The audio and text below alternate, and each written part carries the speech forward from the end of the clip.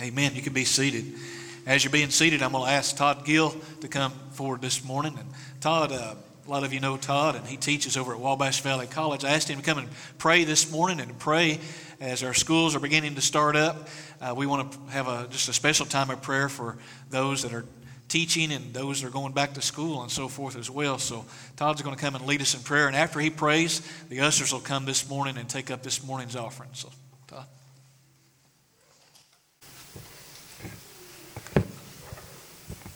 After Pastor Steve asked me to pray, I kind of pondered over a couple of verses I wanted to share with you as we pray for the coming school year and for our teachers. One was from Deuteronomy 6, starting verse 4, says, "Hear, O Israel, the Lord our God, the Lord is one. You shall love the Lord your God with all your heart, with all your soul, and with all your might. And these words that I command you today shall be on your heart. You shall teach them diligently to your children, shall talk of them when you sit in your house, when you walk by the way, and when you lie down, and when you rise. You shall bind them as a sign on your hand, and they shall be as frontlets between your eyes. You shall write them on the doorposts of your house and on your gates." For many of you probably know, starting our 5th year of softball, and something I joke about sometimes when I'm coaching softballs, as I wish 5 years ago I would have recorded some of the things I said to the girls then, because I feel like sometimes I just need to hit the play button again because I feel like I say the same things over and over. And this past week or so, I'm on my 2nd year of my 1-year Bible reading. It's taking me 2 years to do the 1-year Bible plan, but I came across in Ecclesiastes 3, it said this: "I perceive that there is nothing better for them than to be joyful and to do good as long as they live. Also that everyone should eat and drink and take pleasure in all of his toil. This is God's gift to man." And so I thought about this upcoming school year. Let's see a show of hands, school teachers, whether homeschool or public school. We got some hands. I know, Bo Bell is in there. We got several in here that are. And some of you have taught longer than I have. As we begin another year, sometimes the repetition and just the consistency of teaching and that kind of thing, and how you sometimes feel like you say and do the same things over and over. These verses from Ecclesiastes was kind of convicting to me that this year, as I teach, that I would be joyful in the toil that God has given me, and that is, to teach and educate the students at the college, that they might see the Lord in me, how I live, in the joy that I have in serving them and doing what I do each day. So let's go to the Lord in prayer for our schools and our teachers this year. Heavenly Father, I come to you this morning. I just thank you for your word, and as we pray to you, it should be our heart's desire to pray your word and to speak your truths that you've provided for us. And so I guess as we come to this new year, ultimately, your desire for us is to know you and to make you known in the world. And for some of us, that world that we live in is in the world of teaching and educating the children of our communities. So I pray right now that you would give the preschool educators the strength and the persistence and the joy to serve the young people as they're growing and their minds are learning, that you would give them the patience to do that. I pray for our elementary educators that they would serve well, our middle school teachers, that they would have the strength to endure young people as they're transitioning from childhood into their youth, that you would give them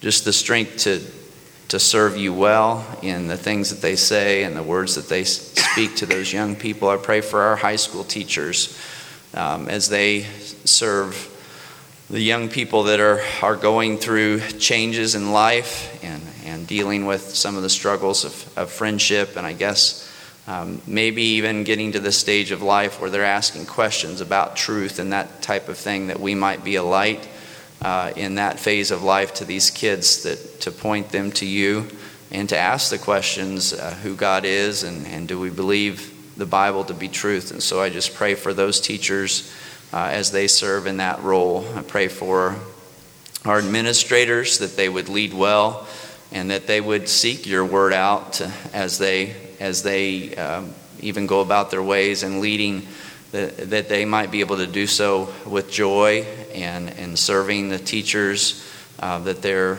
working for, and ultimately serving our kids. I pray for our post-high school teachers that they might have opportunities. I'm thankful for opportunities that you give me each day to speak truth to kids outside of the classroom, and just for the opportunity to be there and to serve them. Pray for all of our homeschool parents, the moms and the dads, as they toil, that you might give them the strength to endure each day to serve their kids well and to lead in your word and your truth as they educate in their home. Pray for grandparents that play a role in serving their children as well, that they might be able to assist parents and families as these kids grow and learn. So we just come to you this morning, ultimately recognizing that the young people are your future, and just help us to disciple them well in your truths and to lead them in a way that might make your name known to all the nations, both here in Mount Carmel and in the United States. I just pray ultimately that our country and our nation would turn back to you and would make your name known to all stretches of the ends of the earth. And we just pray these things in Jesus' name. Amen. I invite you to take your Bibles this morning and turn with me to Matthew chapter 16. Matthew chapter 16, beginning in verse 21. If you don't have a Bible with you this morning, I'd invite you to look underneath the chair you're sitting in or one close to you and turn with us in the first book of the New Testament, Matthew. And it's chapter 16. And since this is God's Word, I'd like to ask you to stand and remind ourselves of who it is that's speaking to us in this book, that it's God. So let's stand in the honor of the reading of God's Word. Matthew 16, verse 21. From that time Jesus began to show his disciples that he must go to Jerusalem and suffer many things from the elders and chief priests and scribes, and be killed, and on the third day be raised. And Peter took him aside and began to rebuke him, saying, "Far be it from you, Lord. This shall never happen to you." But he turned and said to Peter, "Get behind me, Satan. You're a hindrance to me, for you're not setting your mind on the things of God, but on the things of man." Verse 24, Then Jesus told his disciples, "If anyone would come after me, let him deny himself and take up his cross and follow me. For whoever would save his life will lose it, but whoever loses his life for my sake will find it. For what will it profit a man if he gains the whole world and forfeits his soul? Or what shall a man give in return for his soul? For the Son of Man is going to come with his angels in the glory of his Father, and then he will repay each person according to what he has done. Truly I say to you, there are some standing here who will not taste death until they see the Son of Man coming in his kingdom." Let's pray together again. Our Father, we come now as we've sang songs this morning of centered around what you have done and who you are. We've prayed together. We've met in Sunday school and fellowshiped over your word. We've given tithes and offerings so that your word and your kingdom might be extended, and we have prayed together. And so now we come and we want to listen and hear what your word says. Father, we pray that you would teach us what salvation is and how it is that we're saved. And we ask it in Jesus' name. Amen. You can be seated. First thing I'd like to do is turn your attention to verse 20. Verse 20, Jesus says, or it's actually Matthew says that then he strictly charged the disciples to tell no one that he was the Christ. And what's taking place here in these verses of Scripture is that Jesus has told the disciples, he's actually asked the disciples, "Who do people say that I am?" And they say, some say you're a prophet, this prophet, that prophet, even a prophet's been raised from the dead. They say great things about Jesus. The people are saying great things about you, Jesus. But he turns to the disciples and he says, "Who do you say that I am?" And Peter speaks up and says, "You're the Christ, the Son of the living God." And Jesus tells Peter, "Peter, you got it right." And Peter, it's that kind of confession, it's through that kind of proclamation that I'm going to build my church. You got it right, Peter. You're blessed. You got it right. I am the Christ. Then he says in verse 20, "Now don't tell anybody." You got it right. I'm the Christ. Jesus is not denying it. He himself, by acknowledging that Peter is blessed and it's revealed from the Father, Jesus is claiming to be the King of Kings. He's either a liar, Lord, or lunatic. But now he says, you got it right. Verse 20, he says to the disciples, "Don't tell anybody that I'm the Christ." Now, why in the world would he say that? We know we come to the end of the Gospel of Matthew and he says, "Now go tell everybody." Not just Jews, as restricted earlier when he sends out the disciples by twos, but now he says, go out in Matthew 28 and tell the whole world, even the Gentiles, that he is the Christ, the Son of the living God. But for now, don't tell anyone. Well, we can only speculate a little bit as to why that is, but as we consider the context of which the disciples found themselves in following Jesus up to this point, the disciples were very infantile in their faith. In fact, more than one time Jesus says about the disciples that they have little faith. Little faith is better than no faith. But their faith is little. Their faith is in an immature state. And even though Peter has grasped by the grace of God who Jesus is, there's other things he's not yet grasped. He's not yet understood really what Jesus' mission is about the church, and you'll see that in just a moment. Not only that, but Peter himself is, if Peter alone is the foundation of the church and that's passed on to his successor, Peter's a pretty shaky foundation because Peter does not yet grasp how it is that Jesus is going to accomplish his mission. And he's rebuked by the Lord Jesus, of course, in these verses that we've read. So, but why the silence? Why go out? Why should they not go tell anybody? Well, we might think, well, if they go out and tell people right now, that's going to lead to Jesus' possible arrest and execution early, because there's a lot of zealots out there who may try to see that as an opportunity to overthrow the Romans. There are Jews increasing opposition here at this point, Jewish leaders who want Jesus dead, and it's not yet time. And certainly, that would have been a reason for Jesus to say it's not yet time for him to go and fulfill his mission, which is, of course, at the cross. But neither are the disciples quite ready themselves. I consider this passage of Scripture, Matthew chapter 16, at Caesarea Philippi, to be a turning point in a lot of ways for the disciples. He's teaching them some lessons here. Christology 101, who do people say that I am? Who do you say that I am? And he teaches them about the church, about ecclesiology. Now he's going to teach them something about soteriology. What is salvation? Soteriology, what is salvation? Sozo is a Greek word for salvation. So when we use the word soteriology, we're talking about the study of or the doctrine of salvation. And why he's telling them don't go out and tell anybody is because they don't yet understand really what salvation is. It's really kind of difficult to discern at what point the disciples are born again. Some would say at this point Peter is born again because he says you're the Christ, the Son of the living God. But he sure doesn't act like it as he denies the Lord Jesus and cusses like a sailor there at the garden after the Garden of Gethsemane before Jesus' crucifixion. None of them act like they're believers quite yet, certainly immature. And do we understand? So ask yourself this question. The disciples being in the state that they are, what if they went out right now at this point and they went and told people what Peter just said? They went to the crowds and they said, look, everybody, Jesus is the King. We know he's the King. What else would their message have sounded like? Their message would have sounded like, hey, he's the King. He's the Messiah. And he's going to overthrow the Romans. They didn't understand really what he had come to do and accomplish. He's going to build a church, a following. Jesus just told them that. But did they really understand the nature of what that church would be doing in the world and its purpose in the world? Jesus is coming, and you can have your best life right now because the Roman oppression is going to be away from us. You see, the disciples were also told not to go out and tell the crowds because their message about the Christ would be incomplete at this point, even though Jesus had told them in so many words. You can't go out and proclaim the gospel if you don't really know what the gospel is.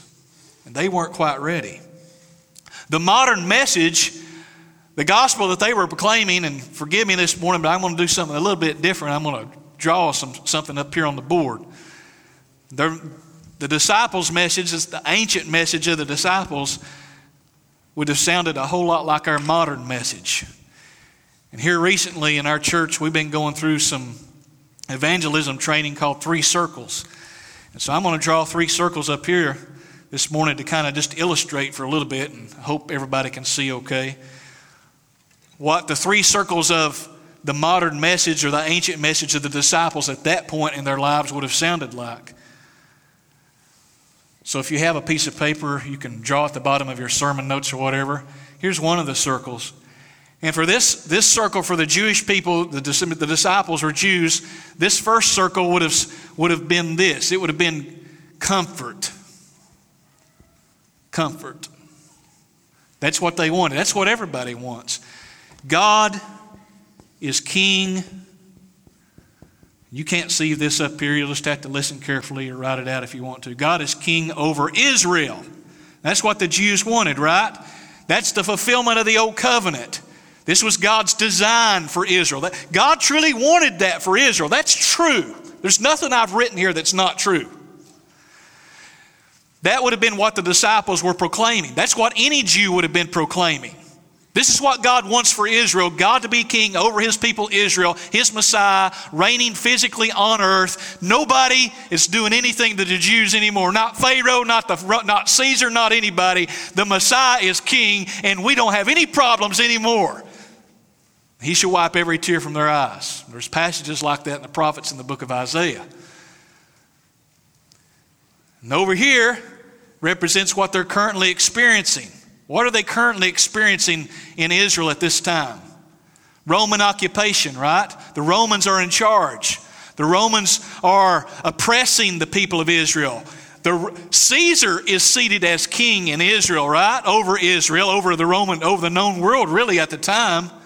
And why is that? They are in exile. Exile, E-X-I-L-E. They're in exile still. They're not experiencing this. They're experiencing this brokenness in their lives. And why is that? Well, they should know that the reason they've got from here to here is why. What have they done? What did they do in the Old Testament? Idolatry, rebellion. So I'll write idolatry up here. And the old-fashioned word sin, the biblical word sin. That's why it got them to here. This is real important to remember. And a lot of the Israelites may have acknowledged that at the time.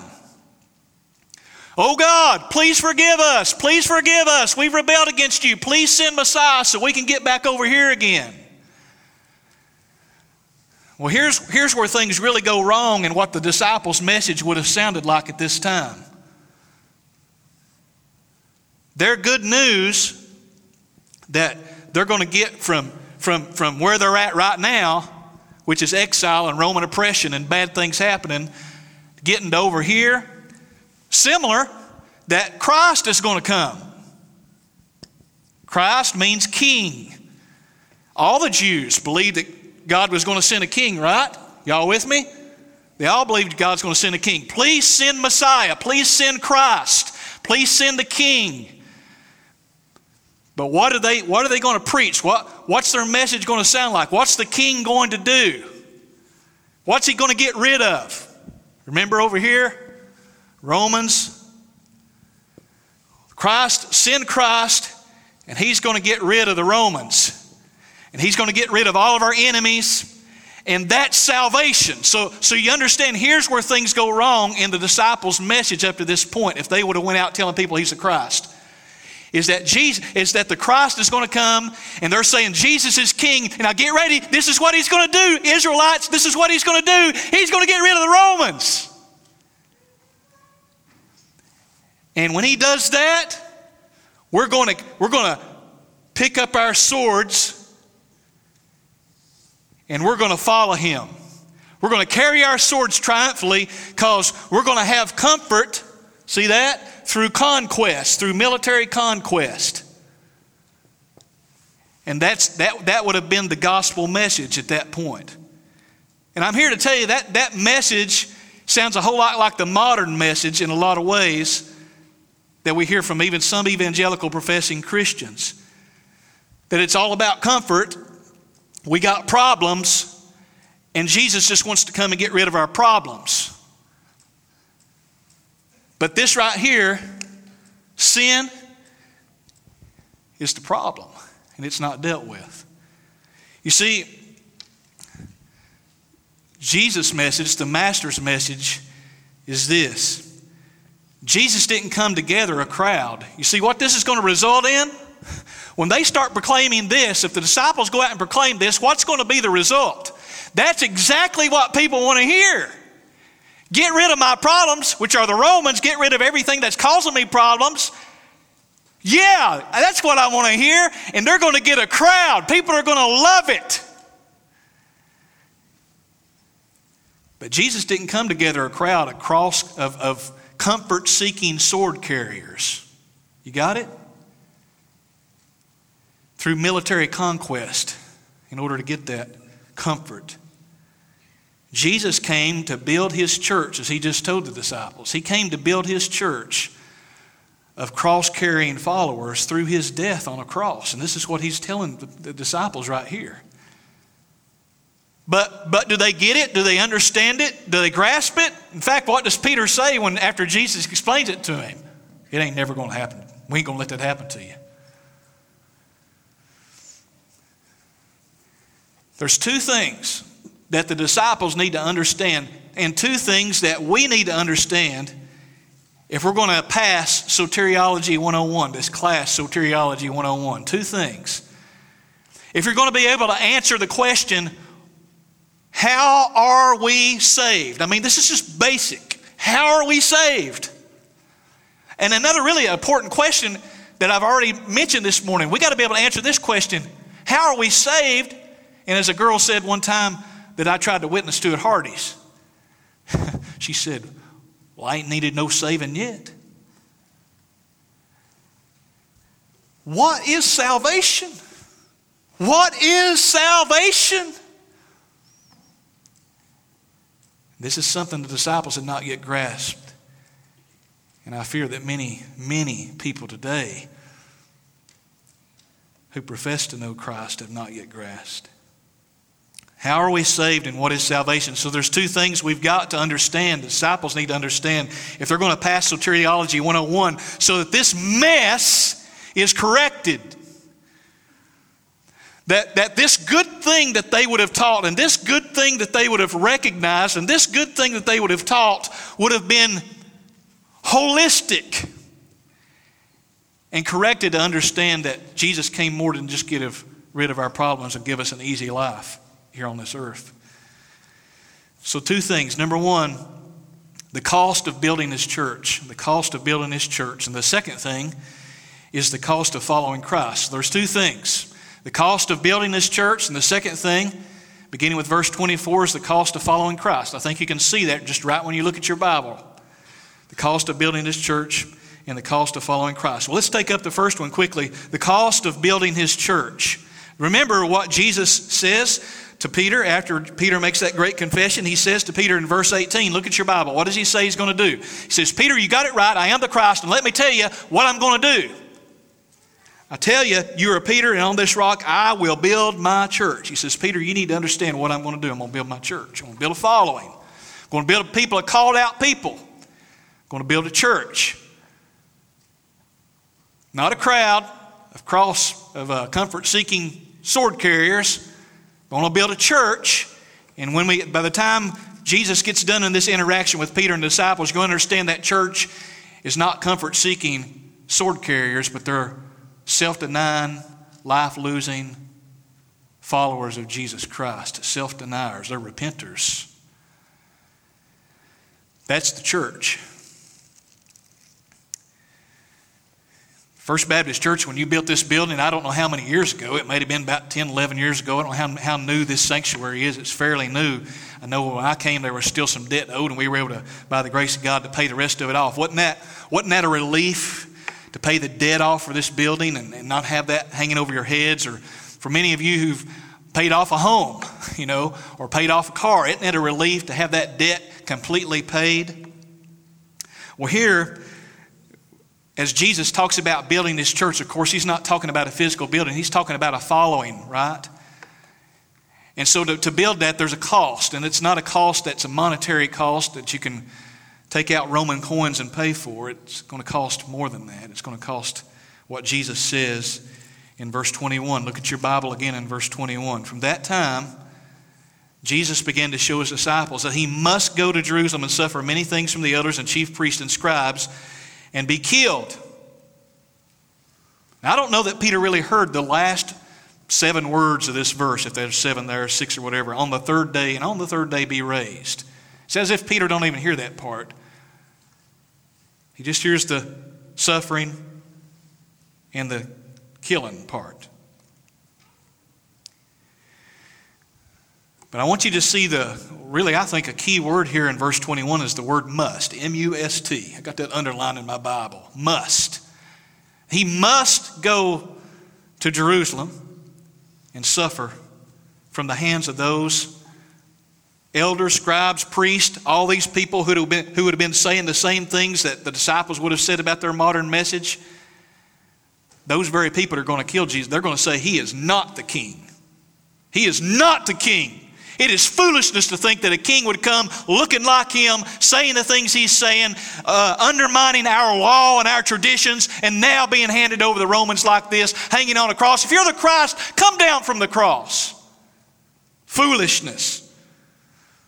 He's going to be handed over, he's going to suffer, and he's going to be killed, and on the third day rise again. What Jesus is telling them is this must happen. The cost of building this church reminds us, when we ask ourselves the question, how are we saved? Is this: Jesus paid the full price of salvation. How are we saved? How are we saved? Jesus died. Do you want to know how it is that any of us will be in heaven one day? That what actually saves us is not our faith. We're saved through faith and repentance, right? By the grace of God.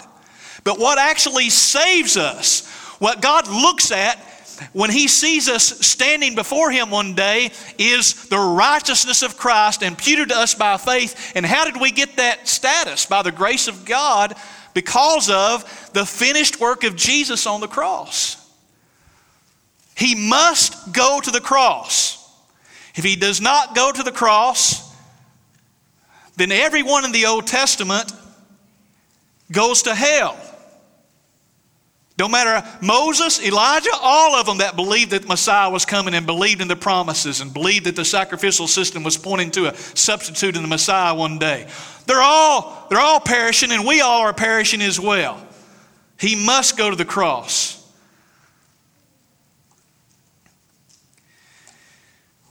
But Peter has none of it, right? Verse 22, Peter took him aside. Can you imagine the scene? Jesus, come here. And he rebukes him, doesn't he? Verse 1, Jesus, this will never happen to you. It doesn't sound as if Peter's saying, Jesus, no, that's never going to happen. No, it sounds as if Peter's saying, that's never going to happen. I'm not going to let that happen to you. It's never going to happen. But he turned to Peter in verse 23 and calls him the devil. One moment, I'm going to build my church on you, Peter. And the next moment he's being called the devil. Get behind me, Satan, he says in verse 23. You're a hindrance to me, for you're not setting your mind on the things of God, but on the things of man. And man says, the things of man says, there's a salvation that can be accomplished that involves getting rid of things other than sin. That salvation, the things of man says, my real problems is I've got problems with my wife. I'm having problems at home. I'm having financial problems, know how I'm going to pay my bills. I just found out my mother-in-law's got cancer. I just found out that this is going to happen. I'm going through this and this and this. And Jesus is going to take all that away. That's what Jesus came to do, is take all that away. And there's some truth in that. He's going to. But he came to deal with this. One day, we'll have this comfort. And there'll be no more crying. Amen? And no more pain. All that thing. We're not playing that down, folks. That's going to happen. But that's later, not now. We pray as if there will be a manifestation of His kingdom in its fullness even now by healing and providing and mending relationships and all that. And He does that often, but often He chooses not to for His own good purposes. But He came to deal with sin. So Peter says, I'm having nothing of it. He sounds like the devil. That's what the devil said. Jesus, the devil said in the wilderness, I'll give you all, you can have all of this. I'll give you all of this, as if the devil had it to give. If you'll just bow down, worship me and all that. If you'll shortcut the system and not go to the cross, even the devil understood that Jesus, if He went to the cross, that's really where the victory was going to take place. So Peter's talking and thinking like the devil. Peter didn't yet understand and grasp the necessity of the cross. So there's two things about that really quickly before I move on. Jesus needs to go to the cross because it's the Father's plan. It's the Father's plan. Turn with me to Matthew chapter 26, and I just want you to see that when He's actually at the Garden of Gethsemane and Peter is there.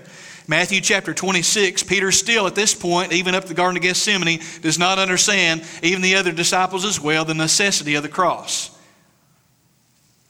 Matthew chapter 26, verse 51. Listen carefully or look with me. So this is right after Judas walked up and gave Jesus a kiss and was betraying Him. Verse 51, and behold, one of those who were with Jesus stretched out his hand and drew his sword and struck the servant of the high priest and cut off his ear. Then Jesus said to him, put your sword back into its place, for all who take the sword will perish by the sword. Do you think that I cannot appeal to my Father and will at once send more than 12 legions of angels? But how then should the Scriptures be fulfilled? You need to hear that part, verse 54. How will the Scriptures be fulfilled? That it must be so. Jesus is saying this to Simon Peter in Matthew 16.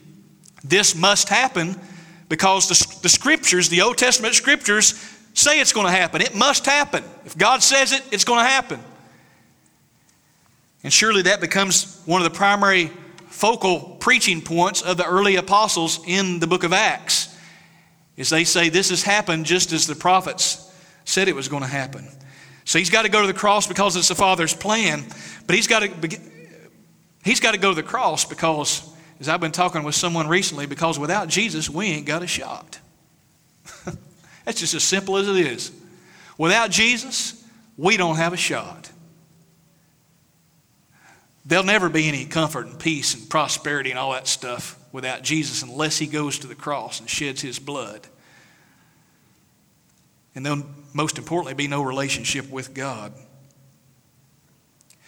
So listen to what Romans chapter 3 says. Romans chapter 3, we often use Romans chapter 3 verse 23 in our gospel presentations, don't we? Romans chapter 3 verse 21. But now the righteousness of God has been manifested apart from the law, although the law and the prophets bear witness to it. This is Romans 3 verse 22. The righteousness of God through faith in Jesus Christ for all who believe, for there is no distinction, for all have sinned and fall short of the glory of God, and are justified by His grace as a gift through the redemption that is in Christ Jesus, whom God put forward, verse 25, as a propitiation by His blood, to be received by faith. This was how God's righteousness, this was show God's righteousness, because in His divine forbearance He passed over former sins. In His divine forbearance, Those who had sinned under the Old Testament or the Old Covenant, He had passed over until the time in which Jesus would come and shed His blood. They would be forgiven not because of the sacrificial system of the Old Testament. They would be forgiven because all that pointed to Jesus. One day He would shed His blood, and anyone who was trusting in God's promise would be saved by grace through faith in the finished work of Jesus Christ. Jesus was set forth as propitiation by His blood. Propitiation means what He did completely satisfies the payment. The cost of building His church required a payment for our sin. This is just simple. Jesus paid it all. We just sang it, right? Jesus paid it all. And Jesus is trying to help. I hate to say Jesus is trying to do anything here. Jesus is telling the disciples that the way for His church to be built, His mission to be accomplished, He must go to the cross. That church will not be built. There'll be no people of God. There'll be no salvation unless He goes to the cross. So Peter passed Christology 101. He knew who Christ was, but he failed Soteriology 101. He got called the devil. He doesn't understand what salvation is and how we're saved. And I fear this is what happens to many people who profess to know Christ and end up going to hell. Because they pass Christology 101, they can tell you who Jesus is, but they don't know what in the world Jesus came to do. And they're not trusting in what He came to do. This is what I call easy believism. Just believe that He's Jesus and believe this, and you're saved. Whether there's any desire on your part to follow this Jesus and live for Him or not, just believe these facts. That has deceived more people and led more people to hell that profess Christ than any other thing, I imagine.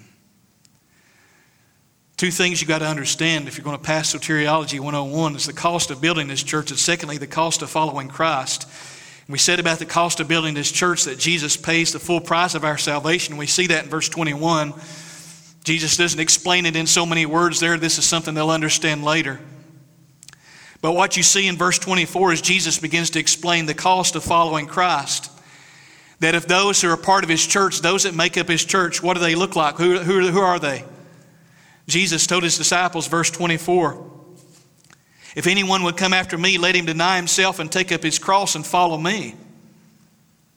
For whoever would save his life will lose it. Whoever loses his life for my sake will find it.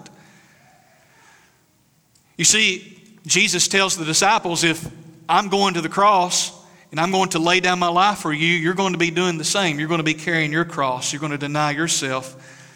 You're going to be repenters. This faith, if you believe that this Christ that has come, that He is Jesus, then it doesn't mean picking up your sword to overthrow the Romans. It means carrying up your cross and turning from your sin and following Jesus. It's that word that doesn't get used enough called repent. In other words, and you see it in the apostles preaching in the book of Acts, it's called repentance and faith. This faith alone that saves is never alone. It's a repentant faith. It's a faith that believes so much that it turns and it begins to follow Christ. And you go where Christ is going. And where does Christ go? He goes to Jerusalem and He dies on a cross. He doesn't go to Rome and overthrow Caesar. He goes to Jerusalem and dies on the cross, and that's what he says to the disciples. If you're going to follow me, the people that are part of my church, they're going to follow me and they're going to carry their cross and deny themselves. And until I come back, Jesus is helping them understand the church is going to be like an outpost in this world representing my kingdom until I come back one day. Of course, Jesus says He's going to rise again, and we've not even talked about that. That's the good part, right? He's going to be raised again. He can't come back if He's not been raised. But we've seen the cost of building this church means that Jesus paid the full price of our salvation. The cost of following Christ means this: Jesus is worthy of complete devotion. Isn't that what's going on in verse 24 and 25 and 26? Isn't that what we see? Complete devotion. He pays the full price of our salvation, and He is worthy of our complete devotion. So for a man or woman or boy or girl to be saved. How are we saved? We are saved by what Christ does on the cross. He accomplishes our salvation. What is salvation? It's by grace through faith in Jesus Christ that we are saved from our sin. And it changes us and makes us followers of Jesus. It changes our life. So, and it's on the front of your bulletin, and you can look up here as well. So we've been going through some evangelism classes here at our church to really understand the gospel then. Is this. A lot of this, like I said earlier, is the same, right? We'll just put God's design up here. God's design. And unfortunately, a lot of modern presentations of the gospel, the way this starts off for a lot of people is God loves you and has a wonderful plan for your life. Well, God does love you and God does have a wonderful plan for your life, but that's not where we should start with the gospel. God is king and God is holy, and He does want to reign over a people on this earth forever. He's king right now. And when we're under His kingship and He's reigning over everything, brother, that's exactly how things ought to be. Amen, church? But we live in a sinful world. The reality is we have sinned against God. And because of that, we're experiencing sickness and suffering and all those things, brokenness in our lives, right? So I'm writing brokenness in this circle. This is on the front of your bulletin, a little diagram we put on there. And we can leave Christ right here. That's not changed. But I'm going to write the word gospel here. This is the gospel. Just Soteriology 101. What is salvation? It's being saved from our sin. This is the problem. The modern message, the disciples' message, would not have sounded like that. It would have said, get rid of this. Get rid of all this brokenness. And not get to the root, which is sin. Jesus came to get rid of sin. He came to go to the cross. And what we need to do in light of that is we need to repent. We need to turn from our sin and trust in Jesus Christ. Do you understand what that means? To repent means to turn around and follow Him. It don't mean to turn over a new leaf. It means Jesus is king now. I'm going to follow Christ.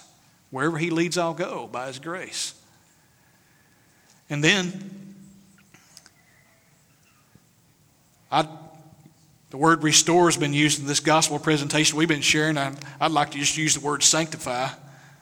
He begins to sanctify us and set us apart and make us more like Jesus until the day that He comes back and we live with Him again. One day, folks, remember what Peter didn't seem to listen to there in verse 21? And on the third day, what's going to happen? Be raised.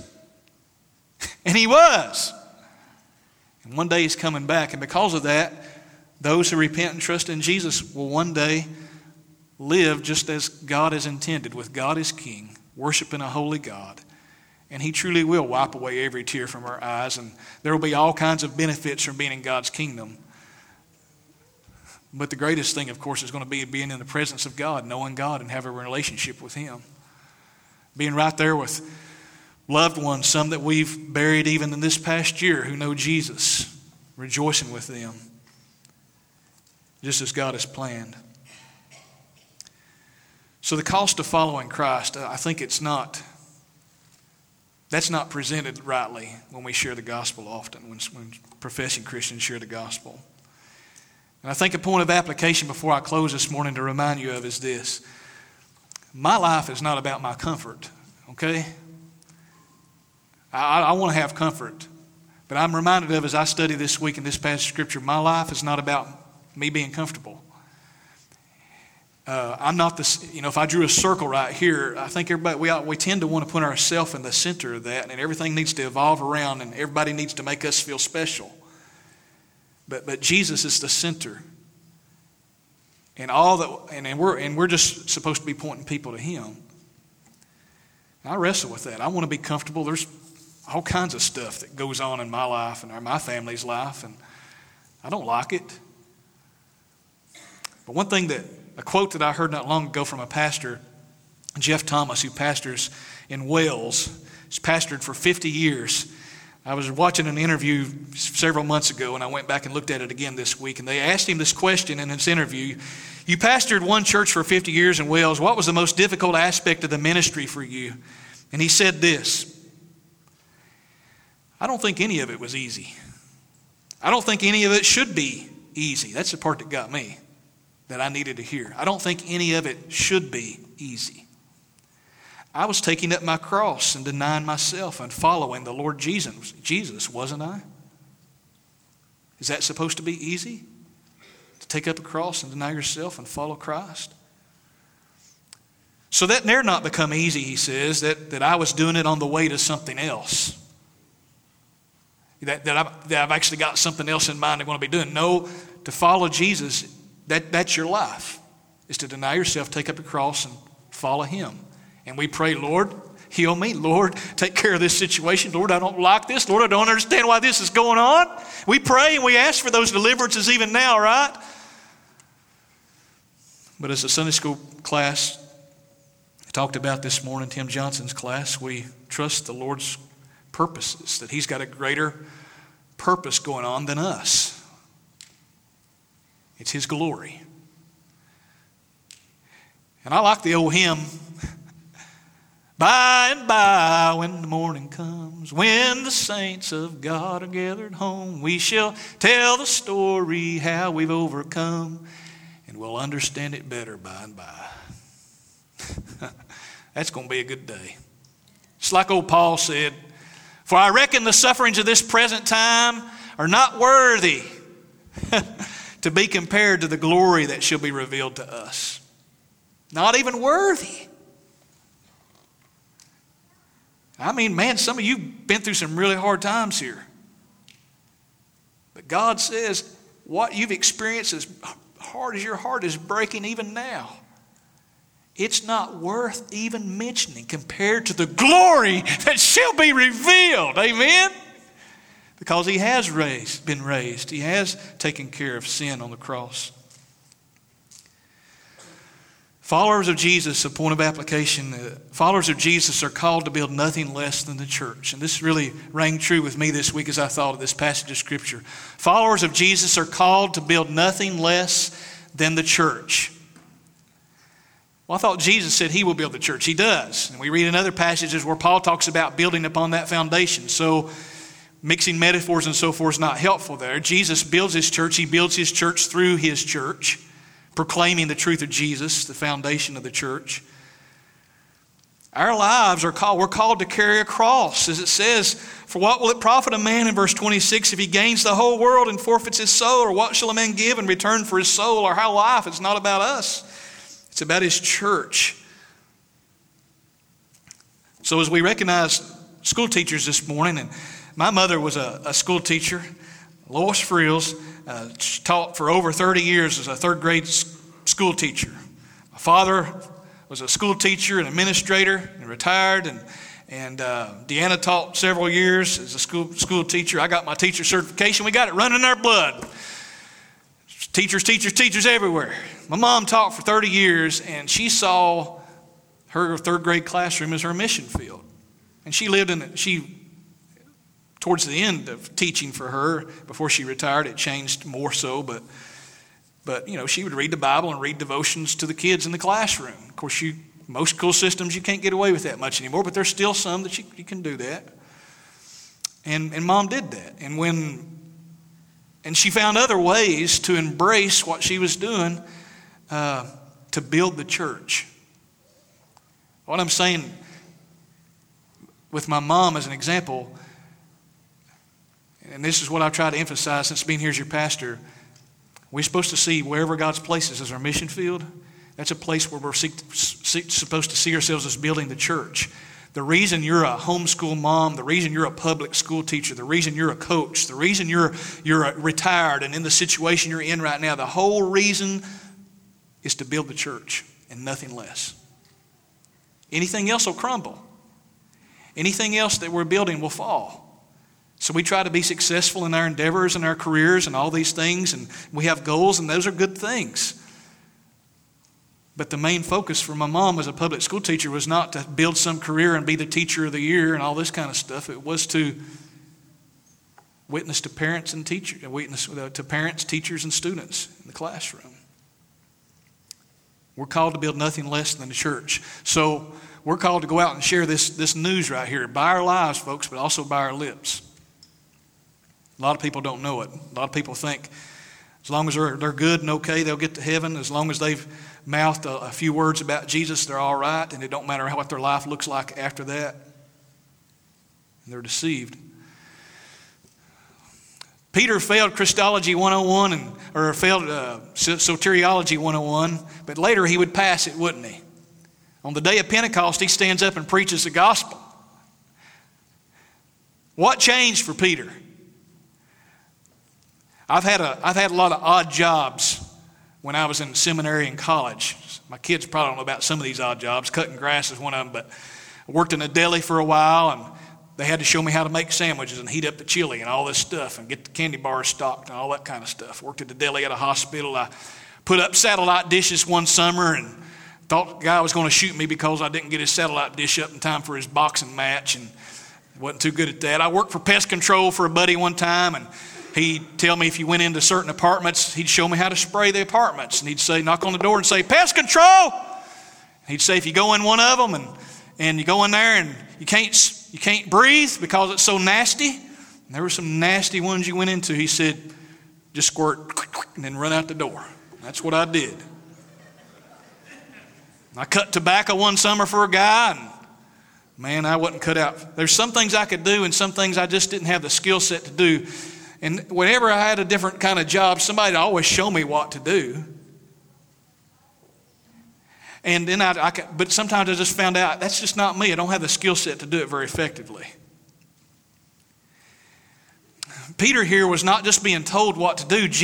Later he was going to see Jesus actually go to the cross and carry his own cross, you see, and be raised 3 days later. Peter's going to watch Jesus do what he's telling him he's got to do to be a follower of Jesus in his church. Carry your cross. Jesus is going to do it. Peter's going to get to watch him do it. Here's the thing. Peter watches Jesus die along with the other disciples, sees him raised again, but even then they say, Lord, at this time are you going to restore the kingdom of Israel? They still don't understand. What is it that happens to them that they finally grasp the gospel? They're indwelt by the Holy Spirit. And this skill set that I was lacking in some of the odd jobs I had, even though I watched people do it, and even though the disciples watched Jesus go to the cross and carry his cross and be the example before them that they're supposed to live and be their sacrifice for their sins on the cross, they were not ready to proclaim the gospel till they were indwelt by the Spirit. But here's what happens. Jesus comes, and they are filled with the Holy Spirit on the day of Pentecost. This same Jesus came to live within Peter, to cause him to know what true salvation is, to trust only in Jesus on the cross. So it's a little tricky trying to figure out the salvation of the disciples, when exactly at what place they were born again. But I can tell you this, our Pentecost happens when we are born again, when we believe and repent and trust in Jesus, and we're indwelt by the Holy Spirit. And so because of that, Peter would write what he wrote in 1 Peter chapter 1. Knowing that you were ransomed from the futile ways inherited from your forefathers, not with perishable things such as silver or gold, but with the precious blood of Christ, like that of a lamb without blemish or spot. Because Peter was indwelt by the Holy Spirit and understood the gospel, he embraced the fact that I'm not saved by works. And salvation is not being saved to have an easy life. Salvation is being saved through sin, saved from sin. And it takes the blood of Jesus to do it. And that is my salvation. That's where I rest. And the cross became precious to him and not foolishness. Just like we sing, oh, the old rugged cross, stained with blood so divine, has a wondrous attraction for me. Isn't that an odd thing to say? A bloody cross has a wondrous attraction for me. Oh, that seems like that probably would appeal to the modern minds of people who are so infatuated and mesmerized by goriness and bloodletting on television and violence and movies and so forth. But this blood upon the cross as a wondrous attraction force, for the dear Lamb of God left his glory above to pardon and sanctify me. So I'll cherish the old rugged cross till my trophies at last I lay down. I will cling to the old rugged cross and exchange it someday for a crown. Amen. Someday. And what I'm here to tell you and remind ourselves here on this first day of the week is someday is coming. Amen. Someday is coming. And that's why we read in the end of the book of Revelation, even so, come Lord Jesus. Come Lord Jesus. But until he comes, we've got work to do. And what we're presented in this passage of Scripture is don't expect that work to be easy. Don't be surprised when where God has you right now in life becomes really, really hard and really, really difficult. And maybe you have some fleeting doubts about God's goodness and God's purposes. You work till Jesus comes. And the sufferings of this present time are not worth comparing. That is such a wonderful verse. Woo! Glory! It's not worth comparing to the glory that shall be revealed. Do we even fathom in our minds how glorious the fullness of salvation is going to be? Perhaps those who suffer most may rejoice most. I don't know. All I know is it's going to be good. You bow your heads with me in prayer. Father, thank you for the gospel, this good news. We're saved by what Jesus did on the cross, that he must go, and then he did go to the cross, and he was raised 3 days later. Father, increase our faith as the cross becomes heavy. And it's not easy many times. We wax and wane and feel as if we're coming out of a hard place, and then right around the corner there's an unforeseen circumstance or the same old thing, the same old struggle maybe.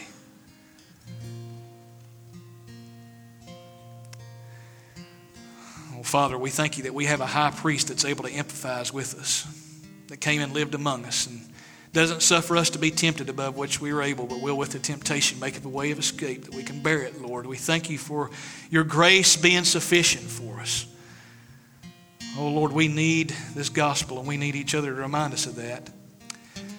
So that when we leave this place, and maybe our circumstances hadn't changed, but neither has our mission. And our mission is not to get out of that circumstance. Our mission is to build the church, whether that circumstance is still going on or not. And we pray for it to be delivered of it. Our mission is to build your church right in the middle of it, to proclaim the truth of the gospel.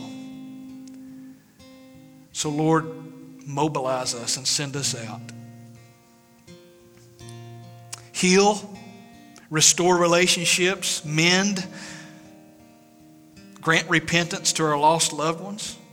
Do these things because you can, Lord, and we ask you to do it. We don't know why you won't sometimes. We pray for it. But, Lord, as we're praying and crying out for you to do this, Lord, help us to trust you. Help us to proclaim good news. In Jesus' name I pray. Amen. We'll stand right now and sing this closing hymn together. And as we stand and sing, if you'd like to come and pray, you're welcome to do so. Or if you'd like to talk with me about something that God's doing in your heart, we can talk right now as well. But you come right now if God's speaking to you. Let's sing together.